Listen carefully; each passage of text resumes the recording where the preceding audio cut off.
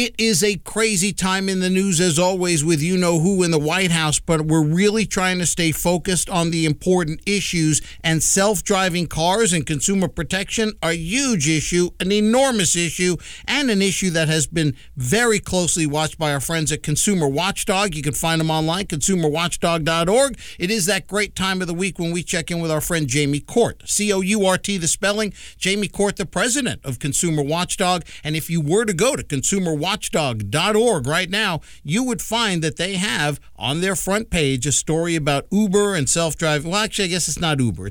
Well, maybe it is about Uber. It's about everything. It's really about self-driving cars is what it is. And Jamie, it's always great to have you back on the Norman Goldman Show. My pleasure to be here. Well, Jamie, with self-driving cars, if I remember where you and I left off, and we've spoken about this a lot, the city of San Francisco got really, really mad because they said, hey, Uber, you're testing self-driving cars on our streets without permits, and we got video of them running red lights, right? So, and Jamie, correct me if I'm wrong. Uber says, okay, we'll leave. We'll go to Arizona. Arizona has no regulations about testing self-driving cars on public roads. The governor, Republican, says, come on in, test and test. And so as soon as they go in, boom, there's a car accident. Now, fortunately, nobody died. And in fact, the police even say it was the human driver's fault. But Jamie, this had to happen. I mean, really? So where do we go from here?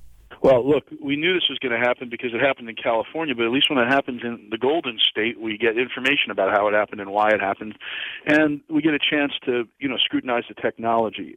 So when Uber didn't want to submit information about its accidents and problems in San Francisco, DMV threw them off the road. They went to Arizona, and this is what happens when you don't have rules that require, when you have test driving, not only certain protocols, but also certain disclosures. So we only know what the police said here, and according to the police report, cars were seen driving through red lights in San Francisco.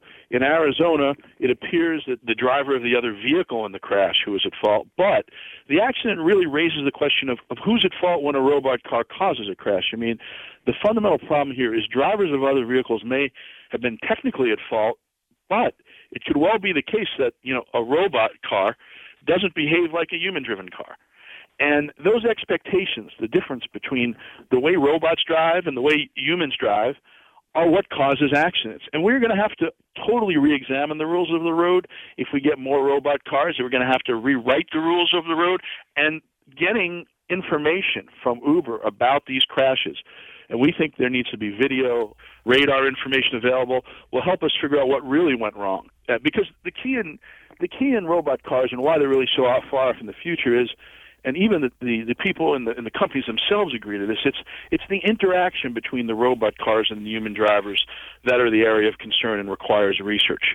All the data about the crashes have to be made public because we need to look at the interactions there. And right now, only the company knows. The company needs to make it public. My concern is shared by the CEO of Ford, who said recently, Bill Ford, at a technology conference, it is the ethics of autonomy that we have to acknowledge and examine and come up with as a society. It's amazing the CEO of Ford is where I am, which is I want to know when that robot car is driving down the road that it's going to swerve to avoid the toddler on the road, even if there's a chance it might kill the occupants on the road. But the people who build those cars, like Mercedes, are going to make sure they protect the occupants because that's where they have legal liability. Those are very different rules or values than any one of us. I would say almost 9 out of 10 human drivers, I'm not going to account for that weird 1%, will swerve out of the way if a little kid's on the road, not knowing what's going to happen, but trying to save their lives. Sure. And we need to make sure those human values govern the roads.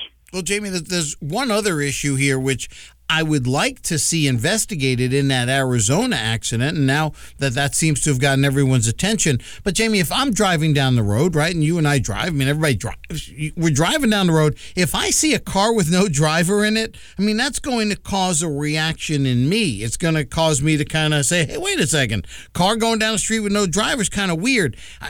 we haven't even, I don't think, in the ergonomics of the thing, taken into account how humans are going to react when they see cars going around with no drivers. I mean, the cars are going to look weird themselves, right, with all the technology on them and stuff. But I mean, it's these human factors like the one you just pointed out, where you have to make a split-second decision. Do I swerve into oncoming traffic or do I run over a baby? I mean, computers just can't do this kind of stuff, can they?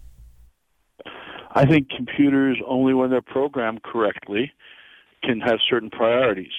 And I always worry about the rule of the engineers versus the rule of the human beings. I've seen this time and again with technology. You know, there was a Google engineer who thought it was a great idea when they were going around with mapping the world with the Google Maps to collect unencrypted Wi-Fi, because why not? Let's just suck it in, man. You never know what you can use it later. Turns out they collected lots of secrets from a lot of people, and it was illegal. Constituted wiretapping, paid a big fine. But some engineer thought it was a great idea. I don't want those cars programmed in the Silicon Valley or in Detroit without the public telling the computers whose life matters. Because corporations, and this is the scary thing, corporations are artificial entities with human rights, right? They have legal rights to exist, but you can't put a corporation in jail. What happens when they get control of an artificial intelligence that operates similarly, without that human element, without the humanistic rules, without the values, without the morals, without the ethical customs? You got to program that in a computer. You can't do that behind closed doors in a corporate plant. You got to do that in Congress, in the Senate, in a regulatory agency, and the public has to be part of that process. That's what Bill Ford was talking about when he said the ethics of autonomy. Now, I think he'd probably like to have responsibility for programming those ethics, but that is the big question for this technology.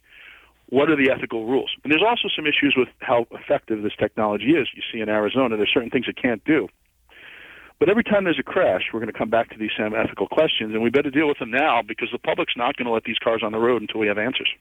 You and I are talking to Jamie Court. We spend some time every week talking with our friend Jamie Court. Find him at consumerwatchdog.org. And if you go to the front page of consumerwatchdog.org, you will see the article about this crash in Arizona between a human driver in a car and a self-driving vehicle. And Jamie, now that we have had this thing happen in Arizona, and I note that in your article at consumerwatchdog.org that San Francisco is now saying, okay, we'll issue you the permits, come on back, let's do this in an organized fashion.